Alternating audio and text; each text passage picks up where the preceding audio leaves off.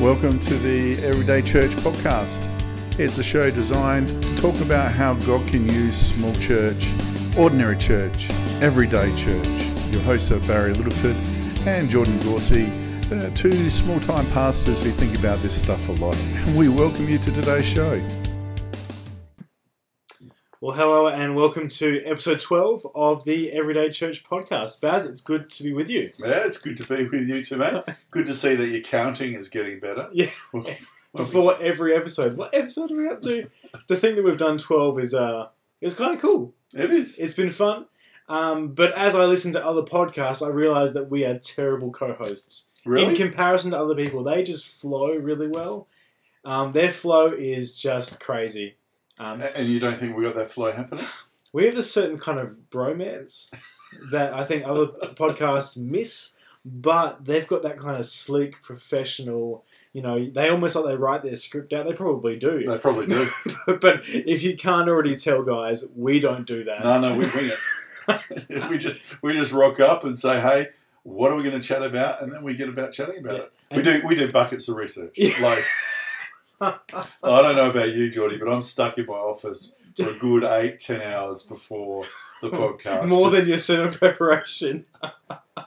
Oh, no. But if you haven't, one thing I'm actually quite proud of, though, is that we don't do any second takes. We just click the record button, we chat, and we finish, which could be to the detriment of everyone listening, but to us, it makes it quite a simple process. Well, the thing that we should be impressed about is the amount of gold that comes out of just you and I just sort of riffing together, the amount of wisdom that comes out, that just overflows in some way, shape or form. Yeah, ego is just glowing right now, man. Oh, dear. But it is good to be with you. I'm sorry, we feel a bit silly today, but it's great to be with you, episode 12. We want to thank you that you're already a part of our community and conversation. And if you're listening, we really appreciate it. Yeah, we have no idea who's listening or how many people are listening. We looked into how we could figure out who's subscribed, but we realised that we don't really care about numbers. But if you're listening in today, it's great to have you with us. Obviously, you are a Christian. If not, you've clicked the wrong podcast probably. You're a bit confused. Listen anyway, you might find some gold for your life.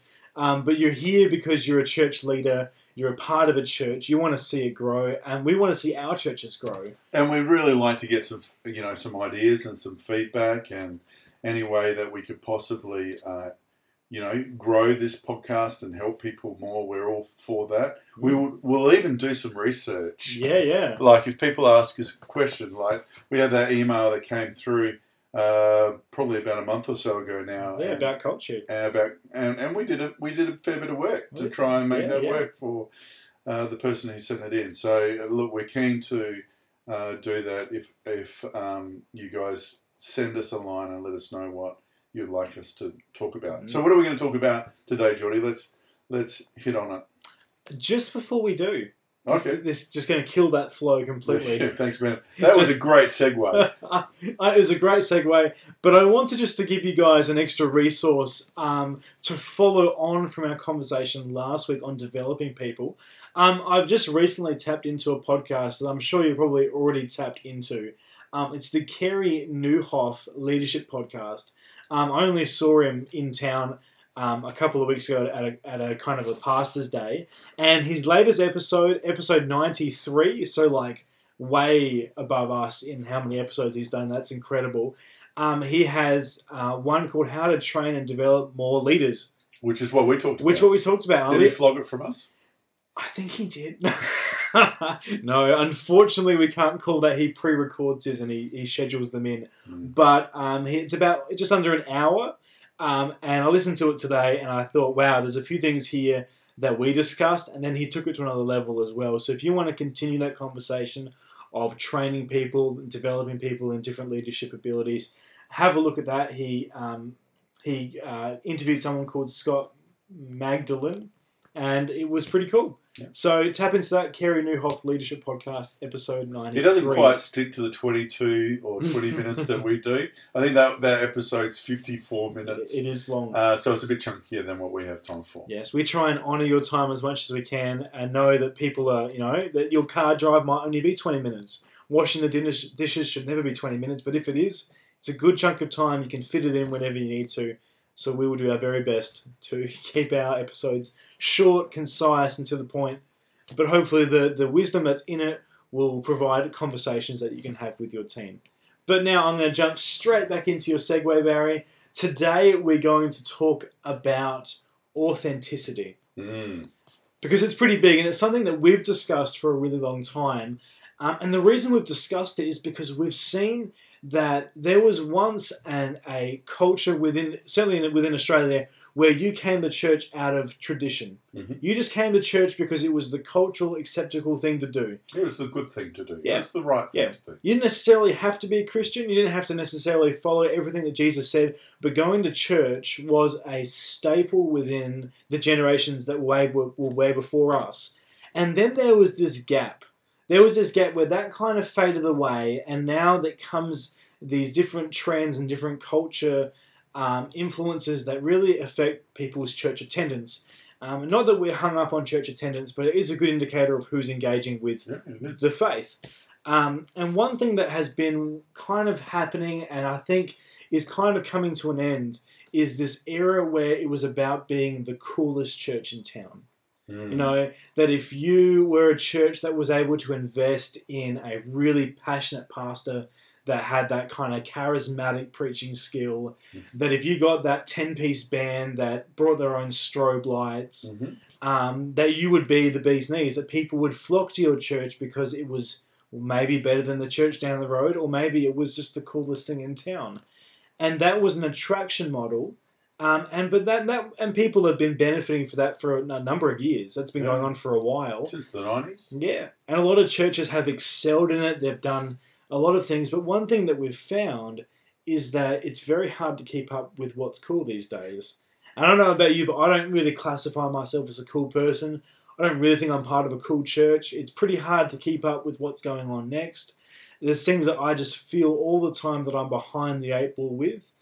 And with that, we believe, we've been discussing before this episode, that maybe that era and that time is slowly coming to an end, and that something else is kind of coming up in its place. Yeah, it is. And we're in tricky ground because whenever you have a pendulum swing one way, and that was into the bands and the lights and the attractional model headed up by Hillsong, they still do it well. They'll probably always do it well. They'll always do it well, and God bless them. Yeah. I mean, I just love the fact that they do it well. And then you have your degrees down from doing it well, and we would be way down. And but then there tends to be a swing the other way, and the swing the other way is to really go back to traditional or you know, a sterile type of worship and presentation of the gospel. And so we've got to be really careful that as we talk about authenticity, is about being authentic to who the community is, who the community that you're ministering to, not so much doing what other people have done, but it's working out who you've got. And if you've got one guitar and a microphone, and that's all you've got, then you can't be, you know, pressing for more. That's authentically who you are. Yeah, definitely. And it's about, you know, not just about the worship, but it's also about how you preach into it and whether you're preaching authentically into that environment as well. It's interesting you talk about the pendulum swing. I've been seeing that there's this growing trend that people are digging traditional buildings again. Yeah. That they love the traditional. They don't necessarily enjoy the traditional flavour of a service, but just aesthetically, they actually are starting to enjoy the darker wood. They like seeing the organ in the background. They don't want to use it. Gosh, no. But it's that swing of, we used to love slick, clean, modern, flashing cinema kind of concert style. And now it's kind of coming back to that other style. The style of worship isn't necessarily changing, but certainly people's taste and what they're looking for does swing. And as a church leader, we need to be careful that, one, we don't just swing with them all the way. That we don't just follow where trends are going, but we just look at where we can be ourselves in amongst a culture that seems to forever be changing. That's right. And you've got to put a couple of stakes in the ground and you say, this is who we are. We're going to be who we are to the best of our ability. and then let other people be who they want to be. Yeah. Again, what I love about Hillsong is that they are who they are. Yeah. And they're not trying to be someone else. They're just trying to be them. Yeah. And they do it incredibly well. But the problem is other people are trying to be them instead of trying to be themselves. Yeah. And, really what Hillsong does is no different from what the majority of contemporary churches do. I mean, but so what is it about the local church then that makes people hook into it, to stay and listen to the gospel, to move forward in their discipleship? What is it? Because it's not just that slickness, because some of those churches, they have a wide front door, if you like, have a very wide back door as well, and people come and go. And so it's about finding how to be relevant, but not letting that relevancy blow you around, but about finding out who you are and being relevant at the same time. I think that word relevant is key. I preached a message on Sunday, and I shared that assets don't bring people. Assets make you relevant. So having lights, I think, is great. Have some coloured lights. By all means, it grows an atmosphere, and it makes you relevant that you're still using a transparent slide on a screen you have to swap over. That would be irrelevant for the time that we're in. But what really does draw people in isn't assets, but it's an attitude. Though you need to be who you are, because if you're being fake, or if you're trying to really reproduce off someone else's, success, which I think you kind of can look at some churches and think, yeah, they're kind of just like a bit of a rip-off of this style, or they're trying really hard to be this church. It's putting up that kind of reputation that you don't know who you are, you don't know what makes you you, you're just being what you think is popular at this point in time, which means the churches lose that identity of what makes them who they are. So relevance, I think, is really key, and I think with that comes that call for authenticity.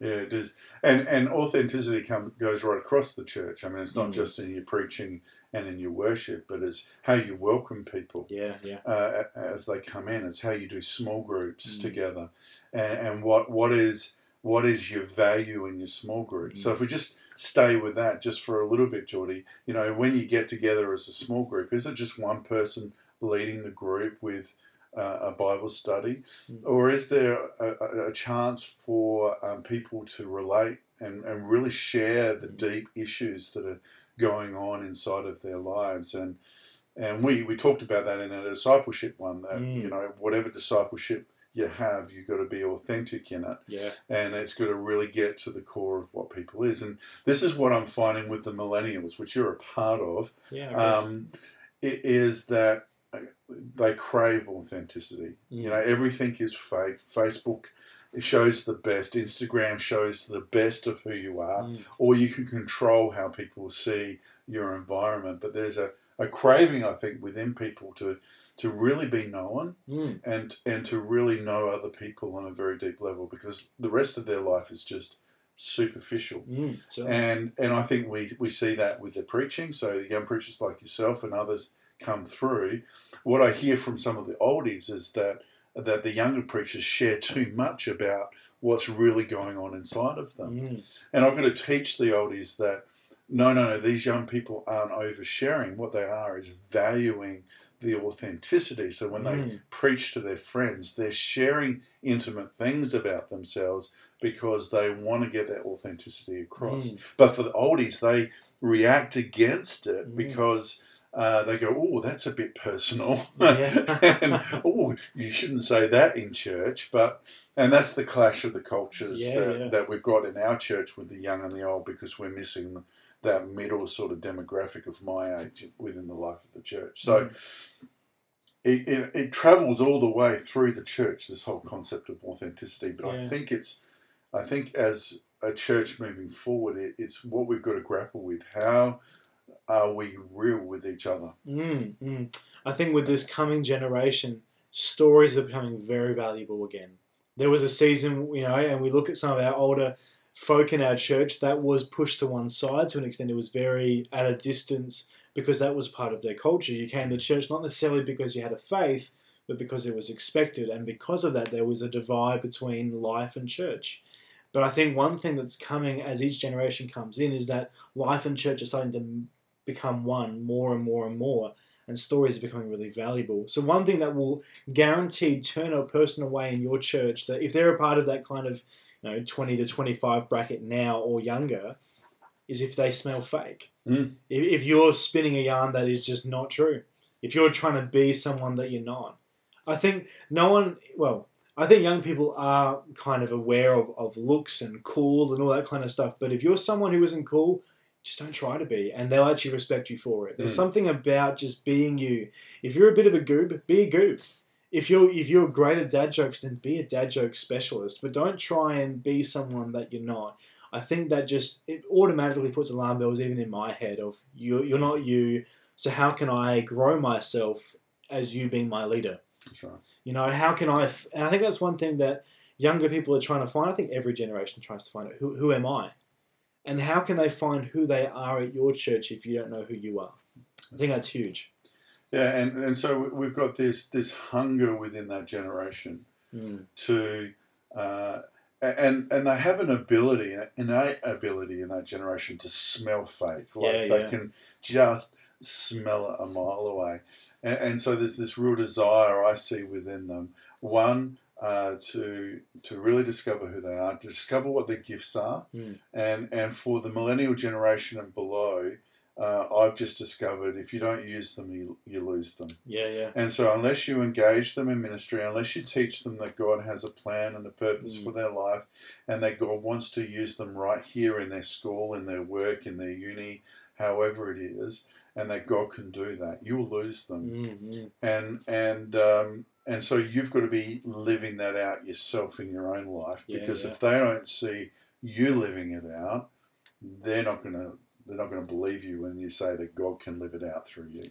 Yeah, well, that's huge. I think that, and it comes down to the leader as well. How you lead your church, how you lead your own life will determine how people are going to be transformed in your church. I think the call comes to us, and there is this real deadly thing that keeps circling around the Christian community, that this idea that you have to try and pretend you're okay before you're okay. I know many people that are a part of churches that I'm a part of that will just say they're okay and they're not. And it just does my head in. As a young person, just as a human being, does my head in, because I try really hard just to be transparent, to take a real inventory of how I'm feeling, to process it, to communicate with who I need to communicate about it. And that's a learned skill, but it frustrates me when people want to try and be someone they're not, where they try and hide what's going on, because that's not what the church community is supposed to be about at all. No, we're meant to be transparent. Yeah. And I think the second we try and hide ourselves or save ourselves, we'll lose ourselves. We just do. Matt Chandler was preaching, it would have been ages ago now, was saying that when you tell a lie, you then split off into two personalities. The real you and the person you've just created in that lie. So that lie creates a new identity that you now need to uphold, that you are okay. And God can't work with the person that you're pretending to be. It's a line you would have heard before, but it reigns so true. That if you try and be someone else, God can't use that person. Yeah, so and it's really important as a leader, as a leader, that you are 100% you all the time. And I've worked really hard at that. I don't pretend to be anything I'm not. And I proclaim from the pulpit that I'm not perfect, and that I don't have all the answers, and that people don't have to believe my theology. It's about God wanting to show them what He wants them to know and learn. I think it sums up this whole podcast, Geordie, sums up in a story from this Sunday. I was at one of the smaller churches in our federation of churches, our conglomerate, and I was doing the call to worship, and we've just had the synod in South Australia, and I basically said, you know what, there are people who are passionate about things that I did not care about at all, but I had to appreciate the fact that they were passionate about it. And then I went to talk on about how the fact that Jesus doesn't call us all to have the same theology, but the same love for Him. And that as we come, let's come and love Him. It was beautiful. You should have been there. And afterwards, I was talking with this young mum. She's the only young mum in the congregation. She's about 30. And she said, Barry, when you started that call to worship, I thought, Barry's just like me. Like, wow. there was that sense that because I just said, you know what, I don't like everything that's said. Yeah. It gave her permission to say, you know what, I don't have to be perfect either. I don't have to agree with everything that's said. I don't have to be passionate about everything that everybody else is passionate about. Yeah. And she hooked in it. So my authenticity of admitting that I don't like everything that I hear, and I'm not passionate about everything that other people are passionate about, gave her permission to say it's okay for me not to be passionate about everything else that other people are passionate about. It just frees people up. What a great story. And really, that's what we want for everyone in our church. Now, do we know how to lead that perfectly in our churches? No way. But that's the goal. We want people to look at us and say, wow, they're the pastor, but you know what? They're just normal people. That means I can be a normal person. But wow, they have an incredible faith.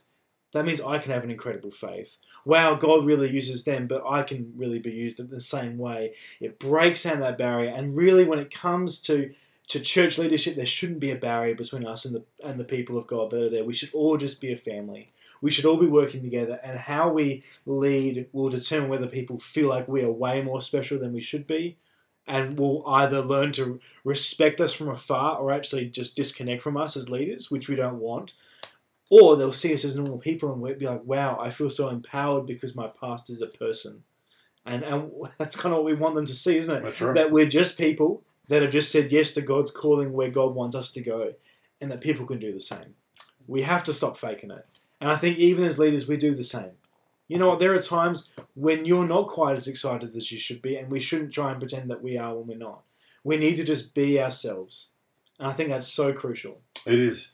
It is, and I think that, if we want to leave you as a listener with anything, it is stop faking it if you are, and if you're just being you, then let God mold you into the best you possible.